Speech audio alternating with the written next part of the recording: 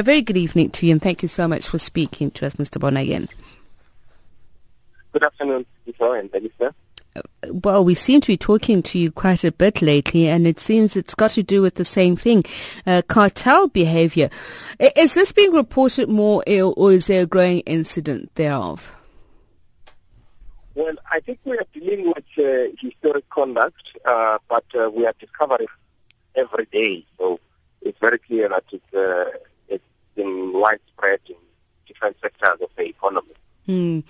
So I agree with you. I think the activity suggests that there's a lot going wrong. So how did you unearth this one? Well, we got an informer who used to work for one of the companies. Yes, go ahead. And so he did give us some information about what was going on, and then we investigated and confirmed from ourselves. It's not just the sale agreement, by the way. It's an agreement really to divide markets, and it's very well-known brands. So margarine brands, and the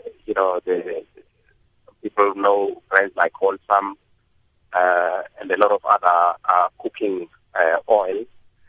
So essentially, the agreement was that Semi-Derby will largely stay in industrial customers and not compete with Unilever on some of the basic brands that consumers buy every day. So they would also not target each other's customers and that sort of thing. And is there evidence as to whom might have approached whom here, or, I mean, it's clear it's a mutual agreement, but who's the corrupter, so to speak? Is there any evidence of this? It's very hard to say who started it, but there is an agreement to cooperate and assist each other. And this included selling each other some productive capacity. So this sale agreement actually was about transferring productive capacity from one firm to the other. This all was part of this broader understanding. And are there key players that you are going for? Is the company as a whole going to take responsibility? It's the company as a whole. We have already settled, by the way, with Semi-Derby last year. They've admitted everything, and they have paid the fine.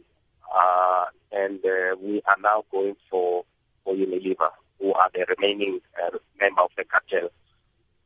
And how much did Semi-Derby pay? Was it also 10% of its annual turnover? They paid 35 million last year, and I think it was as a percentage of turnover was just over 2%, I think. And just a final question, given what we touched on in the beginning, that it appears that there seems to be a growing number of these cases, how concerned are you as a competition commission, and are you working on your anti-competitive legislation? Yes, we are very worried about this. And I think the first thing is, we needed to hone our investigative capacity so that we can be able to know what's going on. And I think we've done that very well.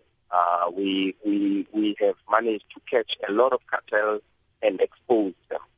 Now, the next thing is to make sure that this doesn't happen again. And the first thing we've done was to increase fines. I mean, so you know that we fined, for example, last year, ArcelorMittal 1.5 billion.